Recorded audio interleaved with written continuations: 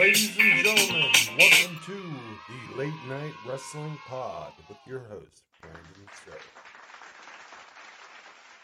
Hello there, welcome to episode 4 of the Late Night Wrestling Pod.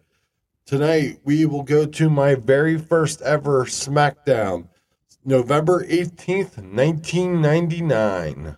But before we do, I want to share some news with you. Episode 3, my ECW Undertaker One Dead Man show and SummerSlam Nashville review has gotten a lot of positive feedback. So if that's something you'd want to, hear more about, not necessarily, going to Nashville, but just my everyday trips involved with wrestling, of course. I know you don't want to hear about me going to fucking work or anything. But anything like that, then yeah, I'll be more than happy to do that. So in other big news, I finally got my hands on Bill Watts' book. Yes, I am currently reading the second Shawn Michaels book, and I know we're not at the book section of the podcast yet, but just so I didn't forget, I'm going to finish Shawn Michaels' book, and then I'll be quick to read Bill Watts' and hopefully give it a good review. So, yeah, I'm excited about that one. Excited as I've been in a long time about a wrestling book. There's something about the Mid-South wrestling at that time that is just so fascinating to me. And it's like, you see a lot of the wrestlers, and they don't look like the wrestlers of today. They look like, in my opinion, regular guys. Maybe not regular guys. They're definitely people you wouldn't want to cross on the street. But, their biggest superstar was Junkyard Dog, and he at one point had a pretty good physique, but towards 1983, 1984, Junkyard Dog was letting himself go, and he was still their top star. They had Ted DiBiase before he was the $1 Million Man, Jim Duggan, or as Bill Watts liked to call him, Jim Dugan, and Matt Bourne has the Rat Pack. That was a pretty interesting stable. You have Mr. Skanbar Akbar. I think I'm saying his name right. I feel foolish if I mispronounced it. But, a lot of it is just going back to Peacock and watching the old episodes. And, Bill Watts has a lot of humorous references and commentary. And I really would be remiss if I didn't give props to Arcadian Vanguard's Mid-South Wrestling Podcast Review. It really is what kind of introduced me to Mid-South Wrestling. It's a great podcast, so if you want to check it out, I imagine if you're listening to this, you probably are familiar with that, but Arcadian Vanguard Mid-South Wrestling Pod Review, definitely worth checking out. Every show on the Arcadian Vanguard is pretty good, so I would highly recommend you check it out. But back to SmackDown from November 18th, 1999. So let me go ahead and set the stage for you. In 1999, I am 12 years old. I went to this show with my father, my brother, and one of his friends. I went to a scalper and bought ringside seats or whatever. And me and my dad, our seats were so bad. I remember they were behind the old Ovatron.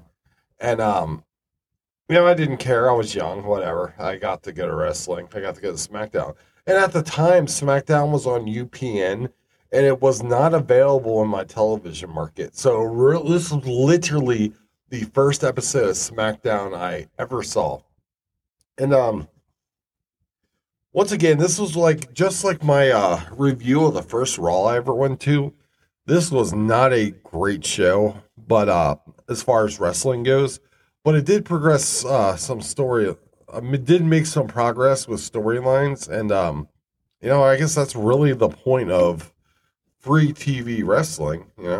I remember this night I saved up my allowance, and my dad probably just bought it for me. I probably didn't really have any allowance, but my dad bought me the Y2J shirt, the original one. I'll post it to Twitter after this video is or this podcast is published. But we open up to D-Generation X. This version of D-Generation X is just the New Age Outlaws, X-Pac, and Triple H. Triple H just lost the WWE title to The Big Show the Sunday before at Survivor Series. At this time, SmackDown wasn't live. It was taped on Tuesday night, so just 2 nights earlier. And if you remember from the Survivor Series 1999, it was the one where Stone Cold Steve Austin was hit by a car. And this show kind of like puts the beginning threads of the whodunit. But it was, I think it was almost a year before they finally revealed who it was. And it was Rikishi, who I remember wrestling a dark match that night, but it still had not really made his presence on TV yet. So we open up to D-Generation X just beating the shit out of the Stooges. Pat Patterson and Gerald Briscoe.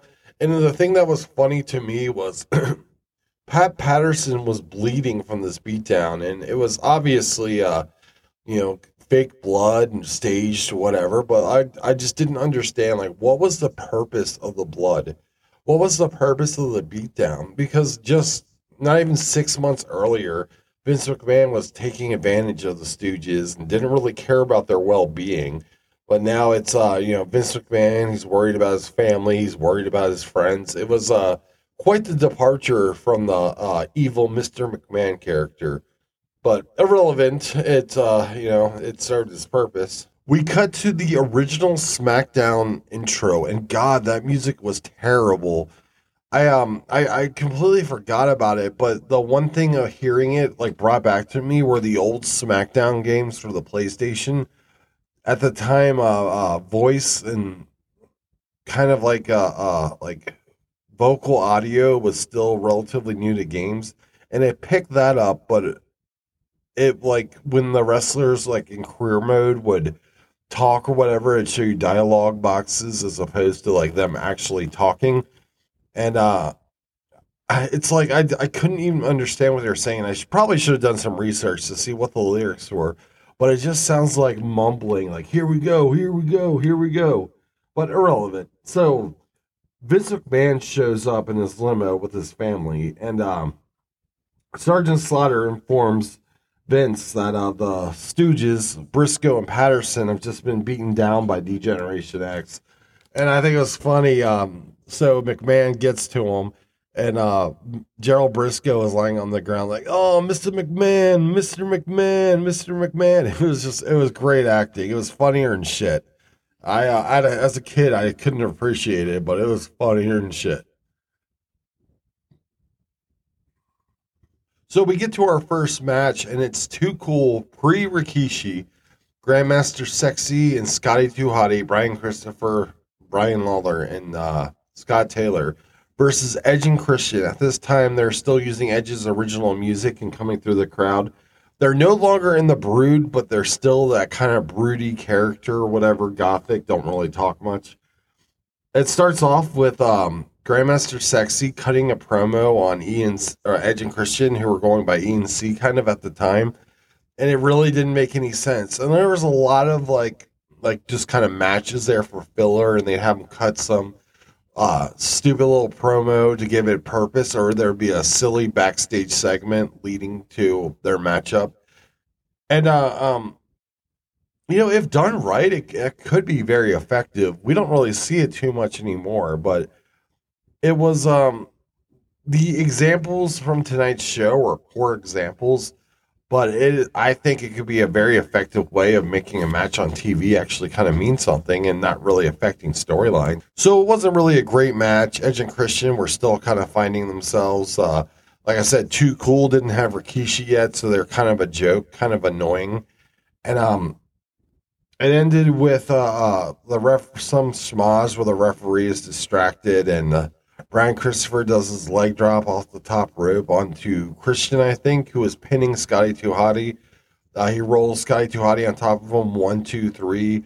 Too Cool wins, and the crowd doesn't give a shit. From there, we cut to a commercial for WrestleMania 2000, the game.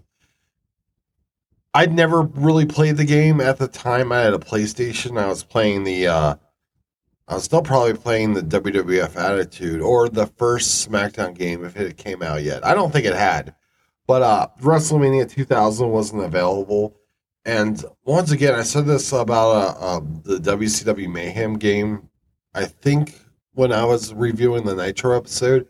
And God, how games have come in these, 25 or 24, 23 years later. Like, the graphics were so bad. Everybody had a block body, and it looked, really amateur. And it would never get by today. And not to get off subject, so I recently saw the kind of a trailer for the AEW Fight Forever video game. Not to get off topic, but I call it a trailer. The game has Tony Schiavone and Britt Baker, DMD, in it, and it shows some gameplay from it. And I really hope that the final product is a lot better. The graphics are terrible. It looked like it, for whatever reason, was reminding me of the old ECW games on PlayStation. They were basically the same engine as the WWF Attitude games. And at the time, the graphics were good, but those graphics looked bad. And it was like in all kinds of mini games too. And I'm thinking, like, the mini games are my least favorite part of the wrestling games. The submission shit and the pinning stuff is my least favorite part of the wrestling game. Necessary, but my least favorite part. And there's a part where they're, like, in the game, they're playing baseball and stuff. And I don't know. I heard that, like, Kenny Omega was saying he wanted it to be more of an arcade style game. I like it more when they stick clear to, like, the, like, straight up, like, try to make it as authentic as the stuff you see on TV. Not a real big fan of the arcade wrestling games. And in the game, there's or at least a trailer, there was a part where they're playing baseball. Like, where the fuck does this come into play with a wrestling game? I still play games. I've got WWE 2K22, and I usually buy all the 2K games as they come out yearly. I never bought WWE Battleground or anything like that. It's just not something I'm interested in. I like the kind of, like, closer to the actual real life experience. I would say, however, for a critique of the WWE 2K22, and I really should just dedicate an entire episode to wrestling video games. Like, why can't the women bleed? The men can bleed, but why can't the women? Everything needs to be equal. Women bleed just like men. Why can't they both? Whatever. There's plenty of other things I could say about the game, but let's get back to what we're talking about. It cuts to the McMahon family: Vince, Shane, Stephanie, and at the time, Stephanie's storyline fiance, Test, confronting the McMahon family, or confronting Degeneration X, and nothing really comes of it. Vince calls Triple H a son of a bitch, and Triple H says, "You made it personal." And we cut to our next match, which was Kurt Angle versus Gangrel with Luna. At this point, the Brood was over with.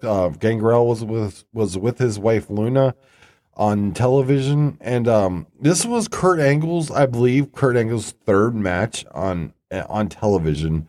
He had the pay-per-view match at Survivor Series the Sunday before, a match on Raw, and a match here on SmackDown. And I thought it was kind of a cool touch to introduce Kurt Angle as the only real athlete in WWF. I remember that was his whole stick at first. It was like, only gold medalist in WWE, WWF, and only real athlete in all of wrestling, which I thought was kind of funny because shit on the other wrestlers, and it made him like a real life heel. And at the time, watching this match, there was just like, it was not the Kurt Angle of 2002, 2003, 2001.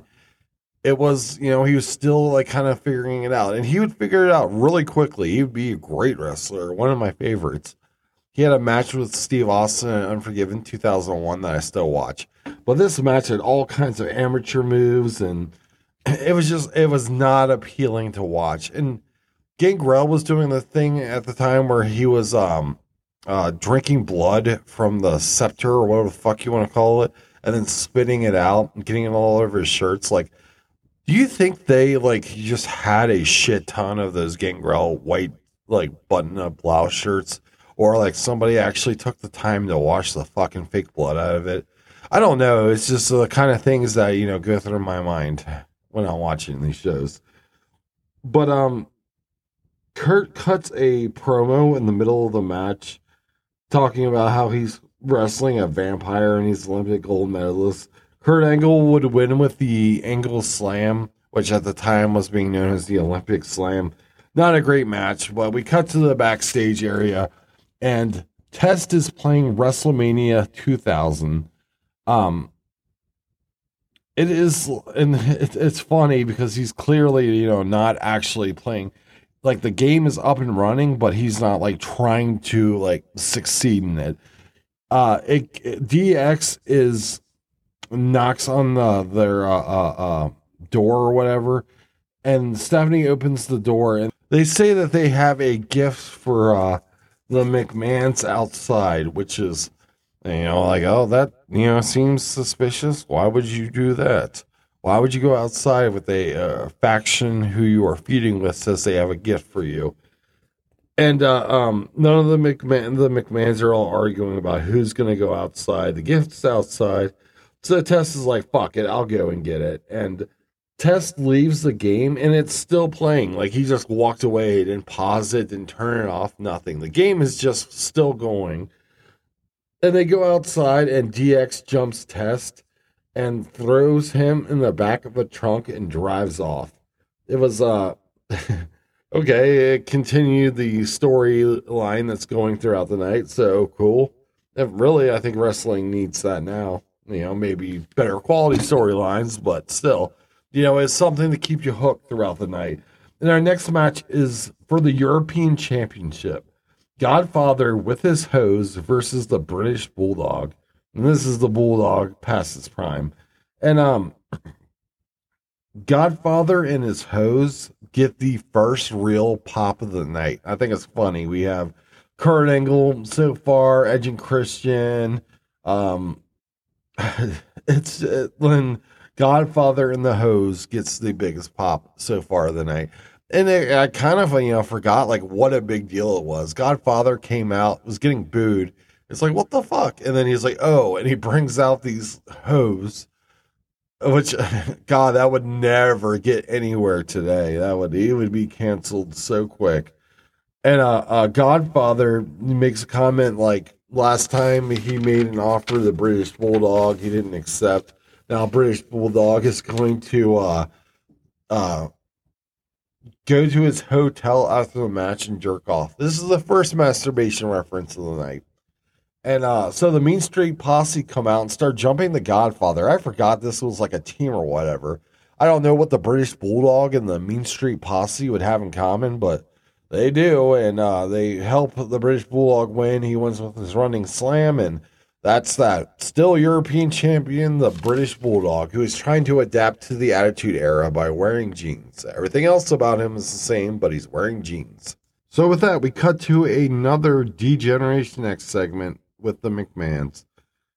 Triple H says he will beat up Stephanie McMahon. He'll beat them all up, but he'll beat up Stephanie McMahon. And how in due time he will beat up Stephanie McMahon, but that's for another time.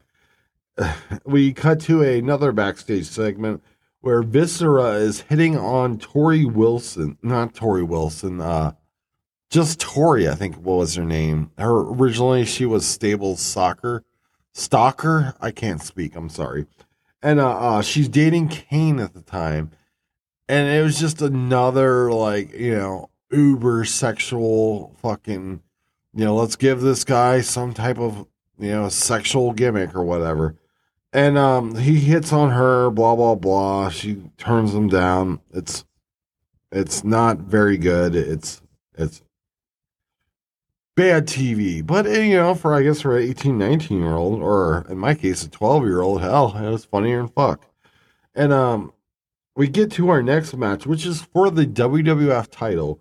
It is Hardcore Holly with Crash Holly versus the Big Show for the WWF title.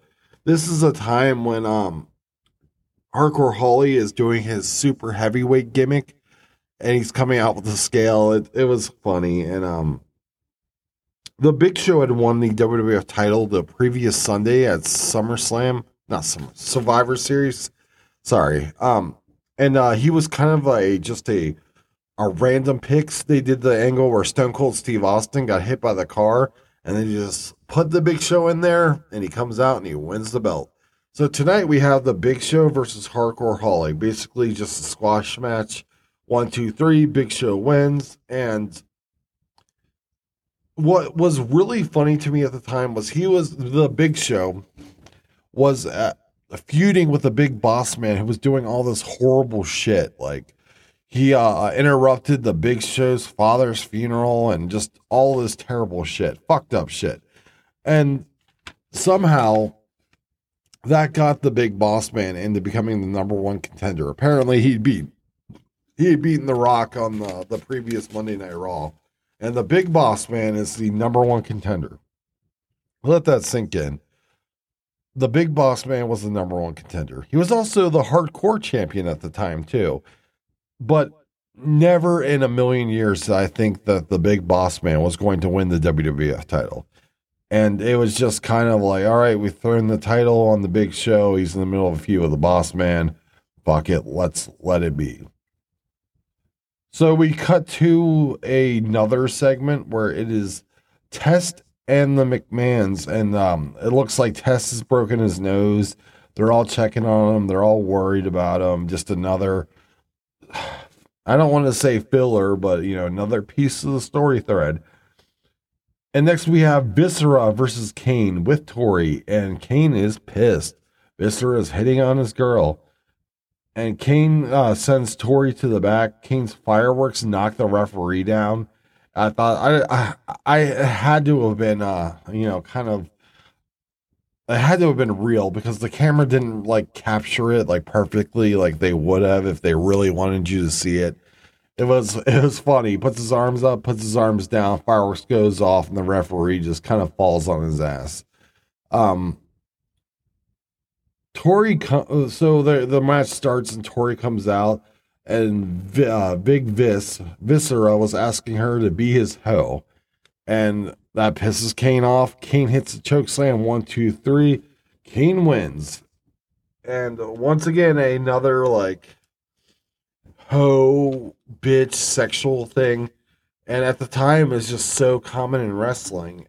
And we all look back at the Attitude Era with rose-colored glasses, but a lot of it was bad. It was so fucking bad, but it was what we liked, and it was probably better than it was better than a lot of what we see today. So the next backstage segment is Triple H walking to the McMahon's locker room. He says he has a gift for Stephanie and Tess, the soon-to-be newlyweds. He gives Stephanie, or I can't remember, maybe it was Shane, a nice wrapped gift. They open it up, and it's a catcher's mask. If you remember earlier in the night, they're saying that Tess broke his nose from DX jumping him. It was kind of a funny thing. It was how did they know they were going to break his nose? And they just happened to go and buy a catcher's mitt and a nice gift wrapped box. And I don't know, it was kind of out of the realm of reality, but it was pretty funny. And we're continuing the thread of McMahon and DX. And I know that's what wrestling is missing today, but maybe this was too fucking much. It seemed like every commercial break we cut back to the McMahons and DX. So we come back from break, and it is another backstage segment, but it's Jim Ross, who I'm doing the book review on tonight. And he's talking to, obviously, one of the police investigators about what happened to Stone Cold Steve Austin when he got hit by a car. And it's funny because it implies that Jerry Lawler had tried to set him up with the investigators and everything. And he calls Jerry Lawler a grade A ass. And it was funny as shit. Jim Ross's delivery was really good. And Jerry the King Lawler was great as always. And next, we have a hardcore women's championship triple threat match, which means falls count anywhere. It was Ivory versus Jacqueline versus Luna, and this predates the Britt Baker thumbtacks and all that by 23, 22 years.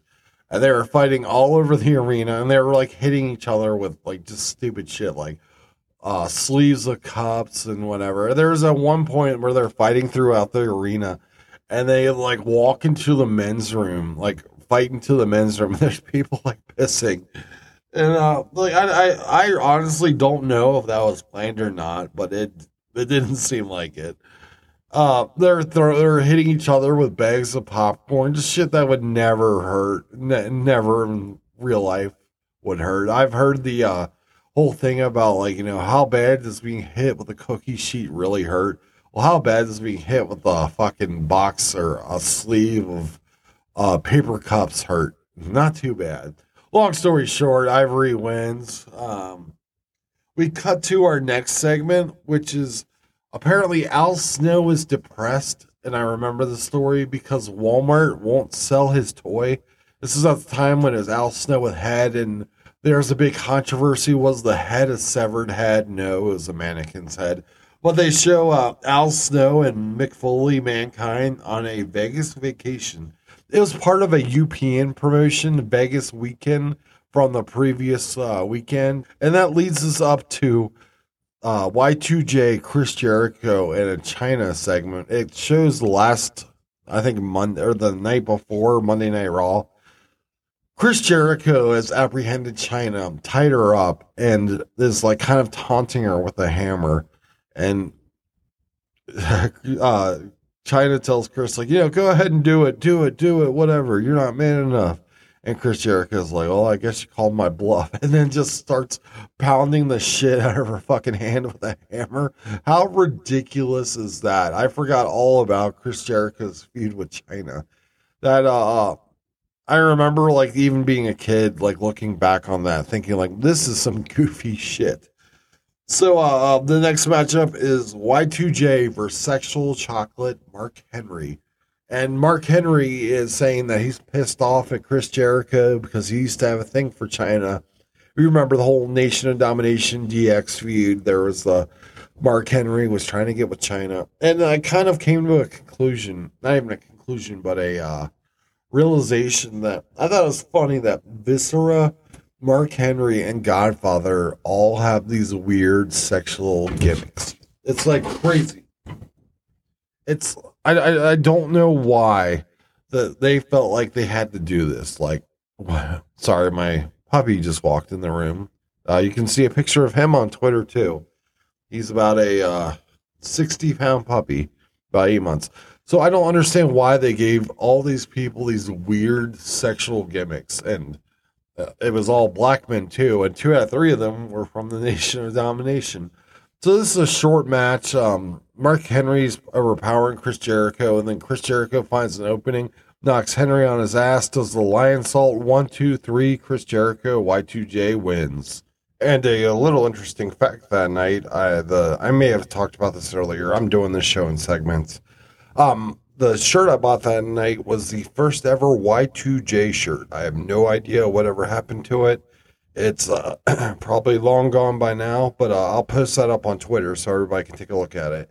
And next up, we have a segment with the Dudley Boys. It looks like they are on the phone with the investigators about the Stone Cold Steve Austin hit and run.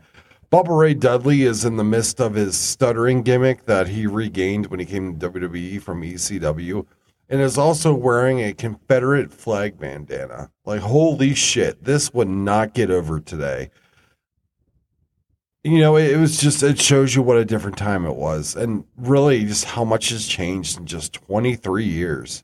And these weren't the dominant Dudley Boys that we would, come to know and love. It was still kind of, in my opinion, sort of a joke when they first got the WWE, WWF at the time. They eventually got it together and won, like, the WWF tag team titles like 30 times or something like that. And next up, we have a backstage segment. There are so many backstage segments in this. Oh, my God. A backstage segment with The Rock. I didn't go back and watch the Raw from the night previous, but apparently the Big Boss Man defeated The Rock with the help of Prince Albert. And Rock's doing his things, doing his catchphrases, talks Big Boss Man, says he's going to fuck him up tonight. Boss Man versus The Rock in the main event. Ooh-wee. It was, it's always cool to see The Rock, and these matches were, they were almost non-important because you got all the star power. I don't think there was a match on tonight that was more than maybe 3-4 minutes. I'd be surprised if one even went 5. So next up, we have the tag team title match. The Hardy Boys are with Terry Reynolds. If you remember, they won her services in the Terry Reynolds Invitational ladder match with Edge and Christian. And it was really, it was really when they came out and, no longer were the enhancement talent, but the tag team that we, all know today. So it was the Hardy Boys with Terry Reynolds versus the New Age Outlaws, who are the World Tag Team Champions, I think, for the 3rd time at this point. They, in this match, they pretty much, in just a short amount of time, looks like the Hardy Boys and the New Age Outlaws were just doing every move that they knew. It was really fast paced. There wasn't a lot of selling. There was a ref bump. And at one point, Jerry the King Lawler says, my problem with the Hardy Boys is they just take too many chances. And it's like, King, you have no idea what's coming up over the next several years, or the next 22 years, or whatever. And X-Pac interferes, and the Outlaws win. Another throwaway match, just an opportunity to have a title match, and to see the New Age Outlaws and the Hardy Boys. And next up, we come to a package from, I think it was last week's SmackDown. Arnold Schwarzenegger is on SmackDown, and Vince McMahon awards him the box office world champion. Okay, I guess it was, make nice with Arnold. I have no idea. So it cuts to all the media press that Arnold Schwarzenegger being on SmackDown got, and it cuts to an interview where Arnold Schwarzenegger is being interviewed about his time in WWF. And it's funny because they don't play it off. They play it off like it's like some outside source, tabloid, whatever, who's interviewing Arnold. And it's actually Shane McMahon's wife. I think her name is Marissa Mercini or something like that. Well, hold on. Let me pause this for just a second so I can look it up. Her name is Marissa Mazzola McMahon. She worked on a couple of the morning shows, like the WWF Live Wire and all that. But it was funny. They tried to play it off like she was, an outside news person, just curious about the WWF. And it also showed Arnold Schwarzenegger, getting into it with Triple H. I guess it was cool, to see an actor be physical like that. But Arnold is pushing his End of Days movie, and I completely forgot that movie even existed. It is a bad fucking movie. It was about it was 1999, so we had the Y2K hysteria, and it was about the end of the world. Wow, shitty movie. So after that, we're backstage again, and it shows outside the McMahon's office, and smoke is just billowing out. You see all the McMahons coming out, choking, coughing, all this shit. And you don't see Stephanie come out. And it's like, oh shit, where's Stephanie? And I guess it was planting the seeds for Stephanie's heel turn at the pay-per-view in December, Armageddon. But, from there we go to the Boss Man versus The Rock. And Boss Man, like I said earlier, who was number 1 contender at the time, and even child me thought, why the fuck is this guy the number 1 contender? Ray Traylor, he was a great worker. I know he was a former, UWF champion for Bill Watts and everything, but, at this time, he was just a lackey, and it was not somebody who I thought had a serious, was in serious contention of winning the WWF World title.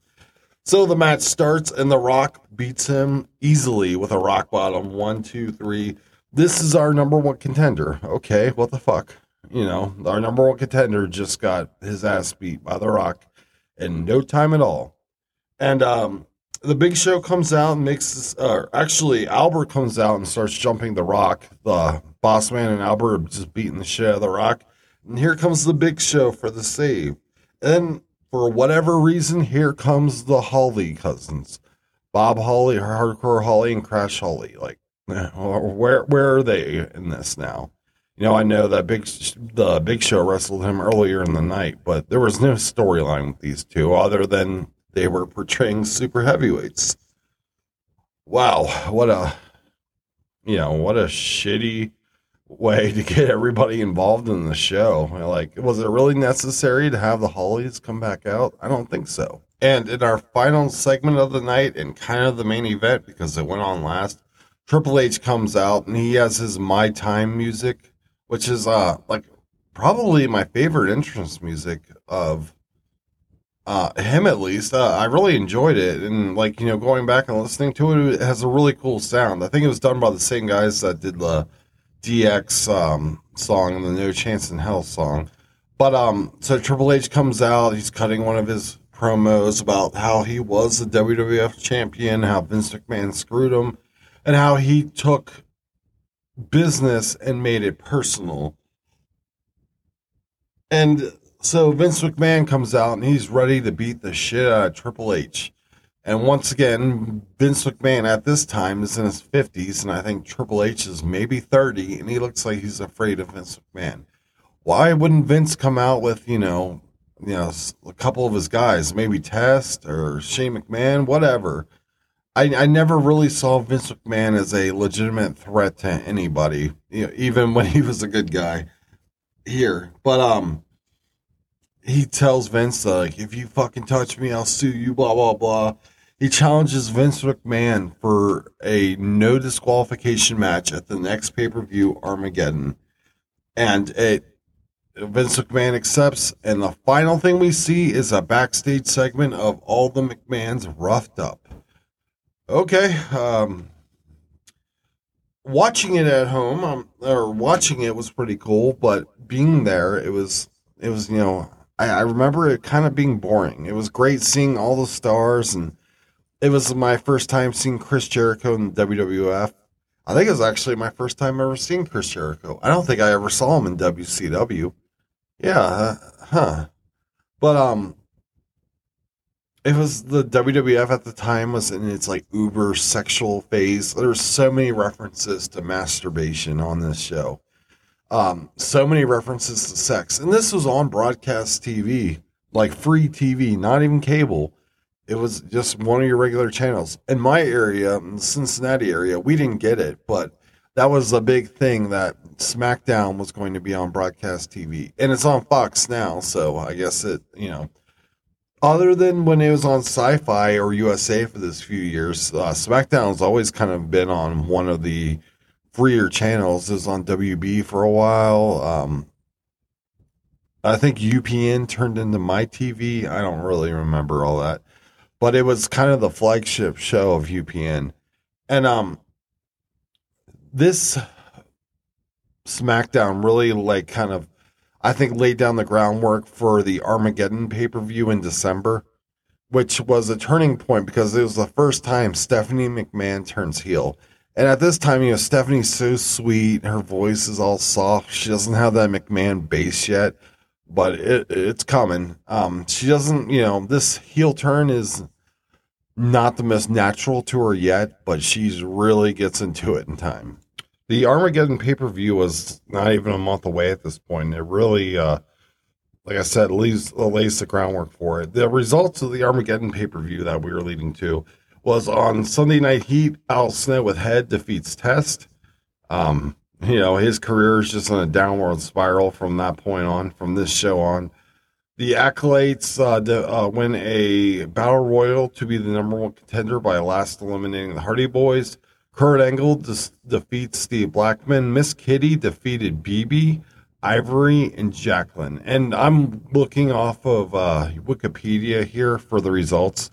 And BB doesn't even have a link to her name. Like, she doesn't even have a profile on Wikipedia. Maybe I should do some more research and kind of find out about her. But I don't remember her being in WWF that long. But the Hollies defeat Rikishi and Viscera. And I don't remember if Rikishi was a part of Too Cool yet. If not, it was really close and it was coming. Val Venus defeated the British Bulldog and D'Lo Brown for the European Championship. Kane defeated X-Pac in a steel cage match. Chris Jericho defeated Chyna, the champion, the Intercontinental Champion, who had Miss Kitty in her corner by submission. The Rock and Sock Connection defeated the New Age Outlaws by disqualification, so I guess no title change. Big Show defeated the Boss Man and Prince Albert in 3 minutes. Wow, all that built for that. And it was funny because the previous month was Survivor Series. And it was supposed to be like Team Big Show versus Team Boss Man. And if I remember correctly, and let me pull up the Wikipedia page. The Big Show beat up everybody on his team and took on the Big Boss Man, Mideon, and Prince Albert and Viscera in a 1-on-4 handicap match and defeated everybody in 1 minute and 24 seconds. And we're supposed to, Big Boss Man with 3 guys cannot beat the Big Show. And we're supposed to buy into it next month that Big Boss Man has a chance of being the WWF champion. Nah, dog, nah. So, the final match, the no holds barred match, Triple H defeats Vince McMahon, Mr. McMahon, in 29 minutes and 45 seconds. I mean, it says something about Vince, a non-worker, going that long, but... And if I remember correctly, I think it was a pretty good match for, it was obviously no holds barred to kind of, hide some of Vince's weaknesses, not being an actual wrestler, but... or sports entertainer, as he'd like to call it. It sounds like the word wrestling is, back in the WWE vocabulary these days. So, that's interesting. All in all, not a great SmackDown. You got to see lots of stars. I was probably disappointed that The Undertaker wasn't on it. But, oh well. I'm trying to pinpoint the exact time The Undertaker left in 1999 for that reason. I think this was before the Ministry of... No, maybe it was after. I can't recall. But I'm looking back at the pay-per-views to see the last one Undertaker was at. And the last one he was at, him and Big Show took on Kane and X-Pac. And I don't know exactly when he left, but funny thing is the Unforgiven 99, September 26, 1999, in Charlotte, North Carolina, at the Charlotte Coliseum. Undertaker is on the cover, but he is not in any of the matches, as far as I can tell. And I'll probably go back and watch that sometime. But, I don't remember if this is when the Undertaker... Actually, yeah, no, definitely. This is past the Ministry because Viscera is there. So I think this is when the Undertaker was put into a casket match with Triple H on SmackDown and was just like, yeah, fuck that, I ain't doing it. Walks out. And is out for about a year and comes back as the American Badass. Okay, it's, 22 years, 23 years later, it's hard to keep your timeline in check. So up next week, we have my first and only WCW pay-per-view, WCW Sold Out 2000. January 16th, 2000 at the First Star Center, I think it was called at the time. It was later US Bank Arena, now it's the Heritage Bank Arena, but it was on the river. And this, to me, was really the marking of the end for WCW. It was... kind of some backstory to it. It was Vince Russo walked out of the company because they wanted him to have, some kind of accountability for his writing, and he didn't want to do it. And so he quits and they put Kevin Sullivan back in. Well, a lot of the wrestlers weren't happy about that. Chris Benoit, Eddie Guerrero, Perry Saturn, Dean Malenko, Shane Douglas. It was kind of a historic night because that was all those guys, with the exception of Shane Douglas. It was all their last nights in WCW. The card was just riddled with changes from all the injuries.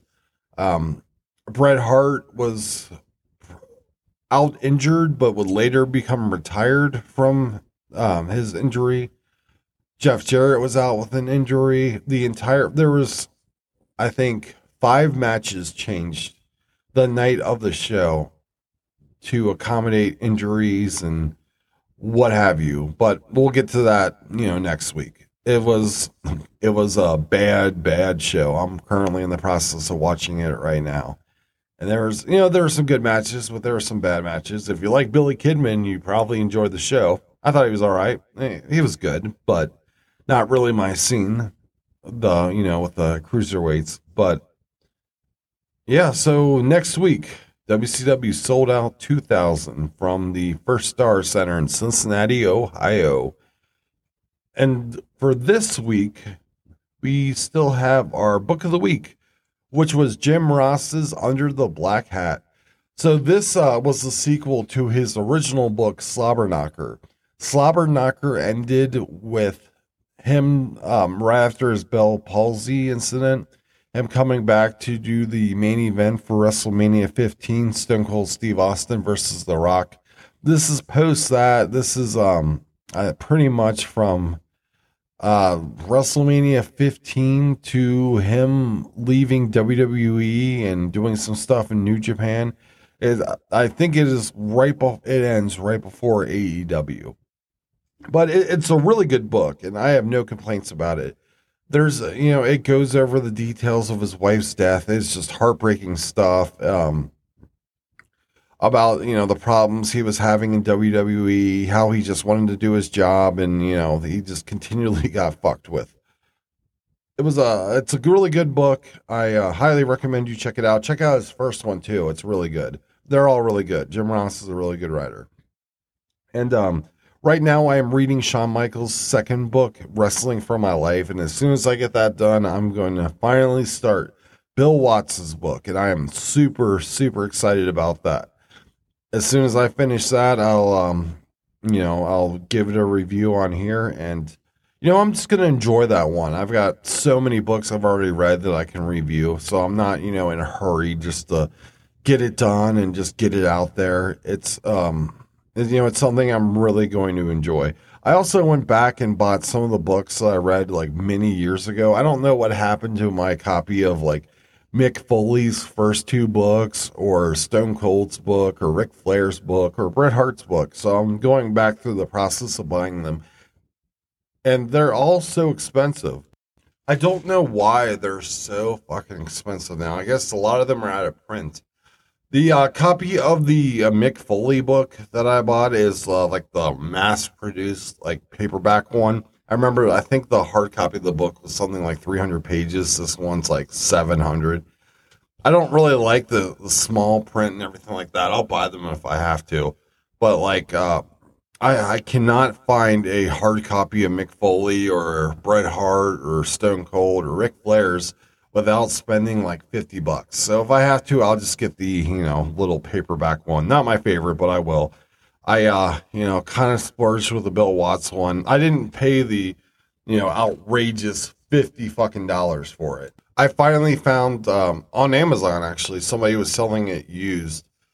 I bought it for $30 and it was an additional $5 for shipping. So what the fuck?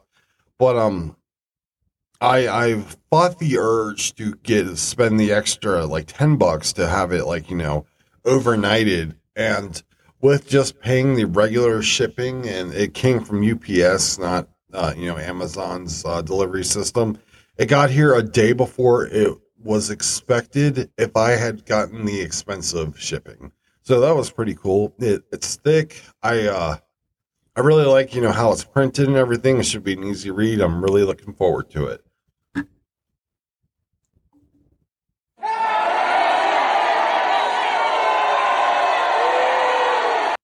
You know what that means. It's time for unpopular opinion. Okay, so before we wrap this up for the week, my unpopular opinion, and this pisses off a lot of people. I think Stone Cold Steve Austin's heel turn at WrestleMania 17 was cool. I remember when it happened, Stone Cold was fighting The Rock in a no disqualification match, and Vince McMahon came out. And he's helping Stone Cold Steve Austin, and all the commentators are like, oh, he must really hate The Rock because he definitely hates Stone Cold. And finally, the Austin wins after something like 11 chair shots to The Rock. And Austin and Vince McMahon shake hands in the middle of the ring and share a beer. Like, holy shit. I remember my young little mind just being blown by that. And keep in mind at the time, Stone Cold and Vince McMahon had been feuding for years. Even when Vince would do his like face turn, which are always ruses, like him and Stone Cold Steve Austin were never cool. And here they are shaking hands. Now later, like when Austin would team with Kurt Angle and they would do their silly, skits or whatever, funny as hell, but it really diluted, the heel Stone Cold Steve Austin. I think it had a ton of potential. It could have been great. And then when they had Stone Cold Steve Austin turn on Team WWF and join the Alliance, that was stupid as shit. It had some really good matches out of Stone Cold Steve Austin at the time. Like I said earlier, Unforgiven 2001 with Kurt Angle. But the initial heel turn of Stone Cold Steve Austin, I thought was great. The execution was great, but everything after that, not so great. So, yeah. Next week, WCW Sold Out 2000. And before we sign off for the week, like I'm always saying that if you guys ever have any books you want me to check out, any shows you want me to review, any topics you want me to talk about, I'm really trying to build up my fan base here. And I've gotten a lot of positive feedback. I really appreciate that.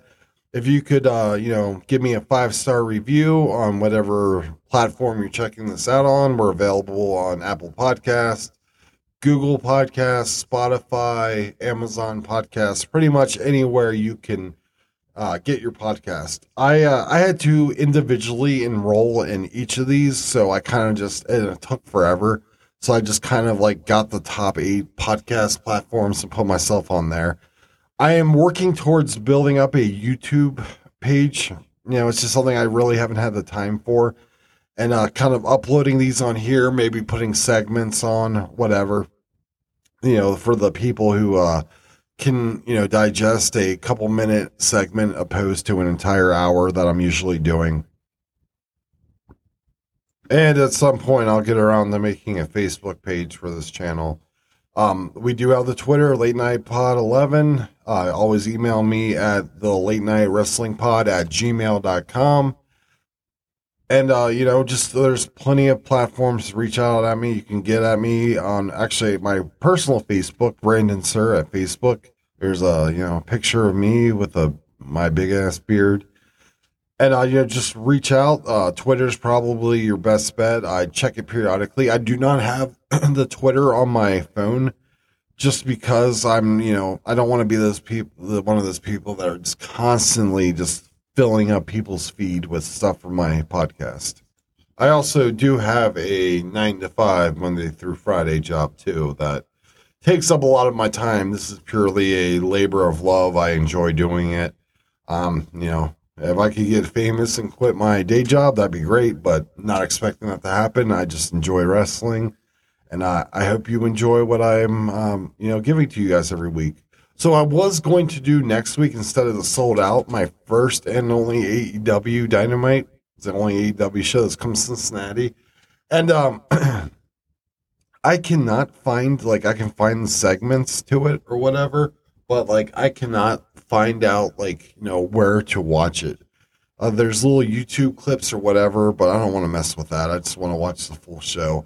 If I had, hindsight's 2020, I wish I would have kept it on the DVR and just held on to it for, a time like this. But it was in September of 2021. So at that time, the podcast was just kind of something I was thinking about. Wasn't sure if I was going to do. Wasn't sure if I'd even know how to do it. So, and I wasn't sure what kind of podcast I was going to do. I knew it would be wrestling related, but I didn't know I would go with my own nostalgic, take on things. So yeah, I have got a busy ass week of work ahead of me, so I will not probably be on the Twitter too much, but I'll always make a point to check it, right before the show, right after the show, and on the weekends. So if you hit me up on Monday and I don't get back to you till Thursday, just know it's because my life is crazy hectic right now. All right, so I will see you guys next week. Hit me up on Twitter, Late Night Pod 11, or shoot me an email at latenightwrestlingpod@gmail.com. All right, it's late. You got to work in the morning. Get your ass to bed. Peace. Real quick, just jumping back on. Sorry, I'm not trying to yell at you guys. I just checked the Twitter before I went to bed, and the Arcadian Vanguard's Booking the Territory has just started following me, which it's a great show. They review the old WCW Saturday nights. They went through all the Smoky Mountain Wrestling episodes and reviewed those. So I just want to give a shout out to Booking the Territory with Arcadian Vanguard. Thanks for following me. You guys are doing a great job. You know, maybe we can collaborate someday. All right, now for real. See ya.